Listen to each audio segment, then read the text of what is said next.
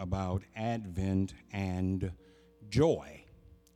Advent and joy. In this angelic announcement, there are a couple of things that are worthy of note. First, consider to whom the announcement was given, or more correctly, who the announcement was not given to. The announcement was not given to the powers of government. It wasn't given to Rome. It wasn't given to the governor of Judea. It was not given to Herod the Great. It was not given to the Syrian governor Quirinius, who was acting on behalf of Rome and had mandated a census of the people be taken for tax purposes. Government was not informed of the birth of Messiah. But then, neither was Jewish religious authority. No word was sent to the Sanhedrin Council. No word was given to the leaders of the major sects of Judaism. No word sent to Pharisees, no word sent to Sadducees, no word sent to Essenes, no word sent to Herodians, no word sent to Zealots. No divine messenger was dispatched to the temple nor to the chief priests. Announcement wasn't given to them. Well, who was the announcement given to? The scripture says the announcement was given to shepherds in their fields, keeping watch over their flocks by night. By the time of Jesus, being a shepherd had become a despised trade. Orthodox Jews hated shepherds, even though most of the great patriarchs of their faith had been shepherds. Abraham had been a shepherd. Moses had been a shepherd. David had been a shepherd. But Orthodox Judaism despised shepherds. For the most part, shepherds were uneducated and unskilled. They were generally viewed as being dishonest and unreliable. They weren't even allowed to offer testimony in courts of law. If the shepherd was the only witness to the crime, then it was just like the crime had not been committed. Shepherds weren't known for their hygiene. If a shepherd came walking in here right now, you wouldn't want him sitting next to you. They didn't bathe very often because sheep required round-the-clock care. They had no days off. They had no vacations. And because of this, they couldn't keep all of the rites and rituals of the law. So they were viewed as being in a perpetual state of ritual uncleanness. Socially, religiously, economically, politically, shepherds were considered to be at the bottom of the ladder. But it was to shepherds that God sends this divine announcement. And it was not by accident. God was making a statement that ought to bring comfort and encouragement to you and me today as we anticipate the celebration of the coming of Christ. In sending word to these shepherds, God was declaring that he is not limited by the artificial bounds that people have established. God was making it plain that he was going to do what he was going to do the way he was going to do it. And church, I don't know about you, but as I consider the joy of Advent, I'm glad that God is not limited by the artificial boundaries that you and I set up. See, if God were limited by our artificial boundaries, I wouldn't be included. See, I know who I am. I know what I am. I know what I am not. And I'm sure that in the minds of a lot of folk, I ain't no better than these shepherds. I don't have any money, don't have any strong social standing, don't have any political power. I've got some sketchy things on my resume. Makes it hard for some people to consider me to be in any way reliable. Yet, when I hear Jesus speak in the Nazareth synagogue, I know he was sent to see about me. I was spiritually and emotionally depressed, but Jesus came to proclaim good news to me. I fell short of God's glory, but Jesus came to pardon me of my sin and free me from my spiritual oppression. I was blind, but Jesus came to help me recover my sight. I'm glad that God brought this message of joy to folk like these shepherds, because it encourages me that no matter what others may think about me, I've never gone so far that God can't pull me back. Church, one of the great revelations of life, if you haven't had it yet, just wait till it happens.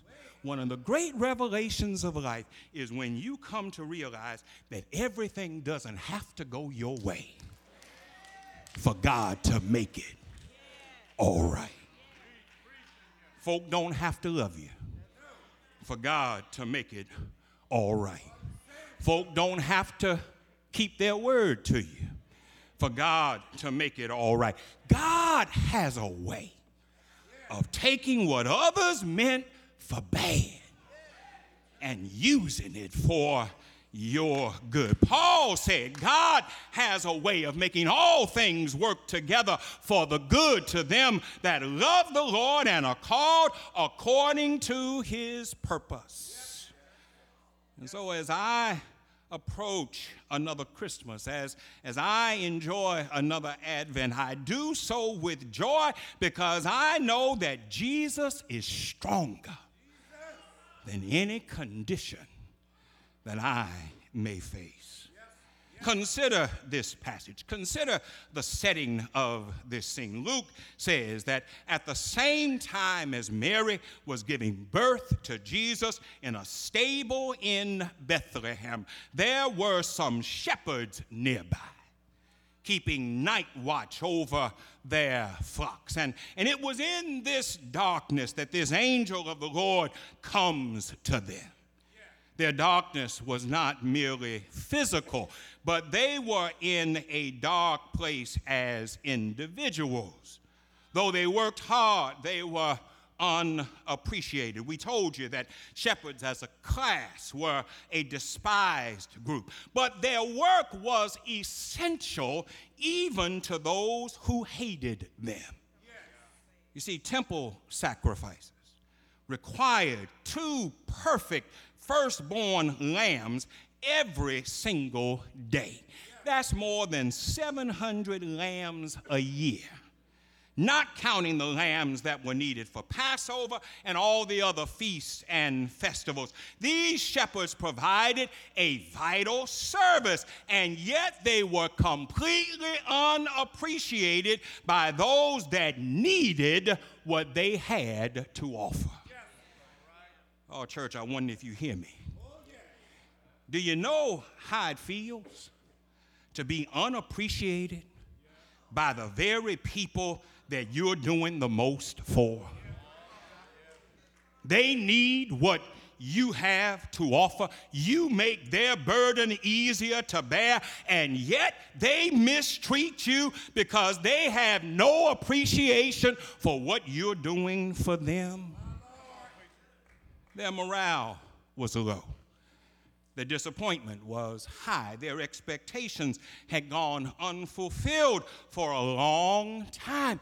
But in the midst of this darkness, God sent a great light to announce the coming of an even greater light. An angel appeared to them, and as the angel appeared, a bright light pierced through the darkness. Shiloh, one reason why I have joy in my heart is because Jesus has pierced the darkness of my life. I don't know about you, but I can confess my way gets dark sometimes. Dark from the weaknesses of my flesh. Dark from the way that folk have treated me. Dark from expecting things to go one way and have them turn out another. But I'm glad that in the midnight of my life, Jesus has always pierced the darkness. He's always opened doors for me that others have closed against me. He's always kept his arms of protection around me. The angel appeared to these shepherds, and when the angel appeared, he said something. First thing he said was, "Fear not." And I'm glad to know that God will take my fear away. And then he said, "I've got good news for you." And I'm glad that in troubled times, I know that in Jesus Christ there is good news. But as I hurry on, I want to focus on the word that the angel said after that. He said, not only is it good news, but that it is great joy. And this is what we want to center on today. Just as the first coming of Jesus gave joy to these shepherds, there ought to be joy in our hearts today. Advent is joy, because it tells us that God is faithful. It tells us that God is true to his word. God had made this promise a long time ago. Way back in the Garden of Eden, God promised, I'm going to put enmity between the seed of the serpent and the seed of the woman, and he will crush the serpent's head and he will bruise his heel. God had talked about this Savior through Jacob when he said, the scepter shall not depart from Judah, nor the lawgiver from between his feet until Shiloh comes. God had talked about him through Isaiah when he said, to us a child is born. To us a son is given, and the government will be on his shoulder. God had made this promise a long time ago. But you know what happens after a while? It takes too long for the promise to be fulfilled. And some folk get upset with God. And some folk give up on God. But in the fullness of time, God kept his word.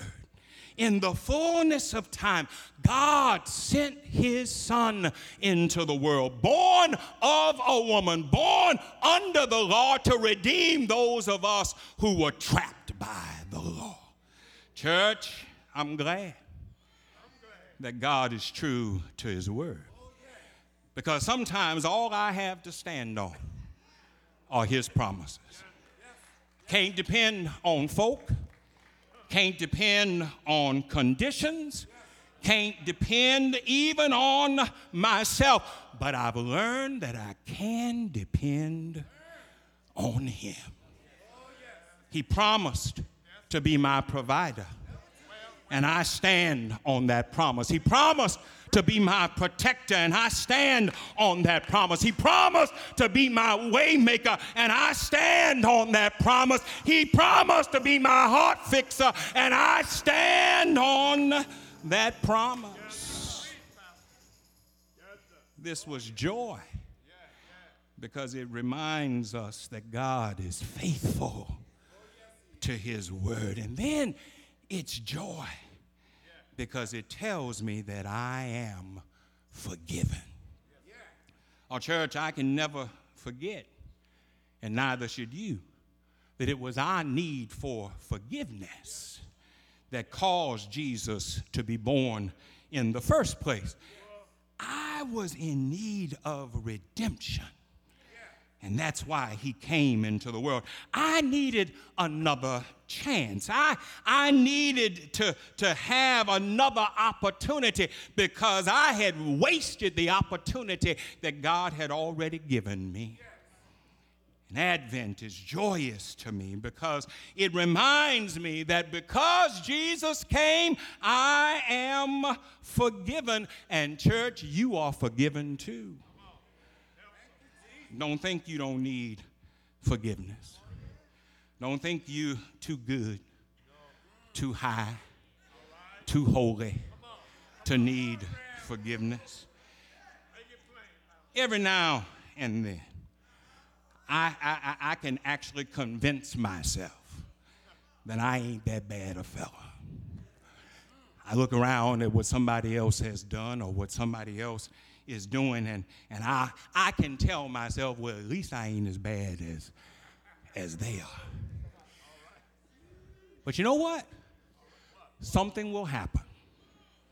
And when that something happens, it will remind me that all of my righteousness is just filthy rags. Something will happen that will remind me that I'm just a wretch undone. Something will happen that will remind me that I ain't fit to live, neither am I worthy to die.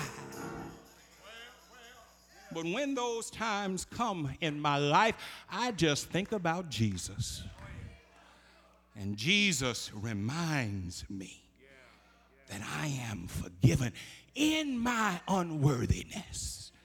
Jesus reminds me that he was wounded for my transgression. In my shortcomings, Jesus reminds me that he was bruised for my iniquity. In spite of the confusion that I have brought into my own life, Jesus reminds me that the chastisement of my peace was placed upon him. And when I feel like I'm broken, he will remind me that by his stripes I have been healed. I thank God for the joy of Advent because Advent reminds me that I am forgiven. Well, finally, Advent gives me joy because it assures me about the future. See, Advent reminds me that not only has Jesus come and forgiven my yesterdays, not only has he come to brighten my today, but Advent lets me know that I don't have to worry about tomorrow. The same Jesus talked about tomorrow one day. He told his disciples on a mountainside in Caesarea Philippi, look at the birds in the sky. They don't sow, they don't reap, but your Father takes the time to feed them. You don't want to look up, look down. Look at the lilies of the field. Look at them. They don't work, and yet your Father enables them to grow. And then Jesus said, I declare that if God will take care of birds in the sky, and if he'll take care of flowers on the ground, then surely my God will supply all your needs. According to his riches in glory. Church, the beautiful thing about Advent is that it's not just about yesterday. And it's not just about right now. But it reminds me that the future is all right. If you ever get bummed out about the future, If you ever become depressed about the future, if you ever get worried about the future, if you ever look at yourself and realize that you don't look like you used to look and you don't feel like you used to feel, and you start worrying about what's going to happen in the future, let me tell you something. He's already taken care of your future. See, the joy of Advent is that it ain't left in your hands, but he took care of it a long time ago. Now I heard the choir sing, it ain't about the baby. And they're right, it ain't about the baby. I'm glad he was born, but it ain't about the baby. I'm glad he did a lot of the stuff that he did. I'm glad he turned water into wine. And I'm glad he walked on the water. I'm glad he spoke to wind and waves and told them to lie down and be still. I'm glad he fed thousands with 2 fish and 5 loaves of bread.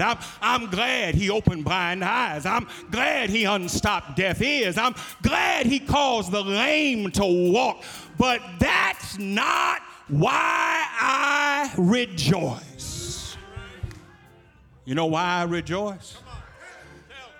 Because early on a Friday morning, he took your sin and my sin, and he went out on a hill called Calvary.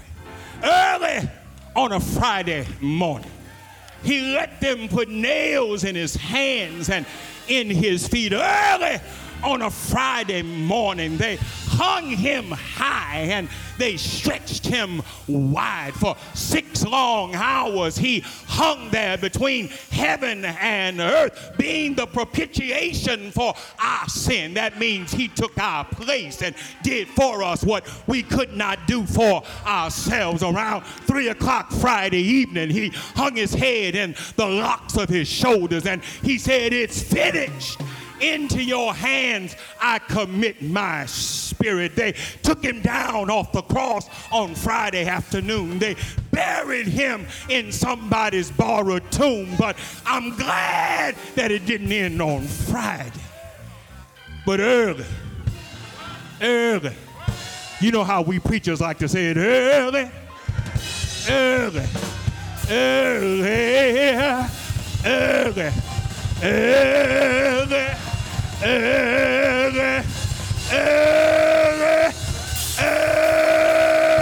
Sunday morning, he got up with all power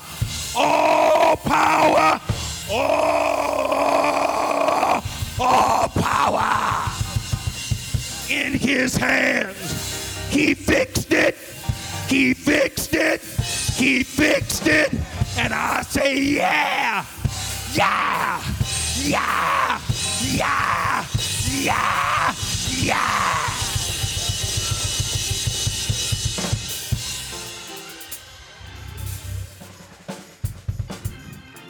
So my hope is built on nothing less than Jesus' blood and righteousness. I dare not trust the sweetest frame, but wholly lean on Jesus' name, on Christ, not the baby in the manger, on Christ, not the one who fed the multitude, on Christ, the one who got up from the grave with all power in his hands, on Christ, the solid rock I stand. All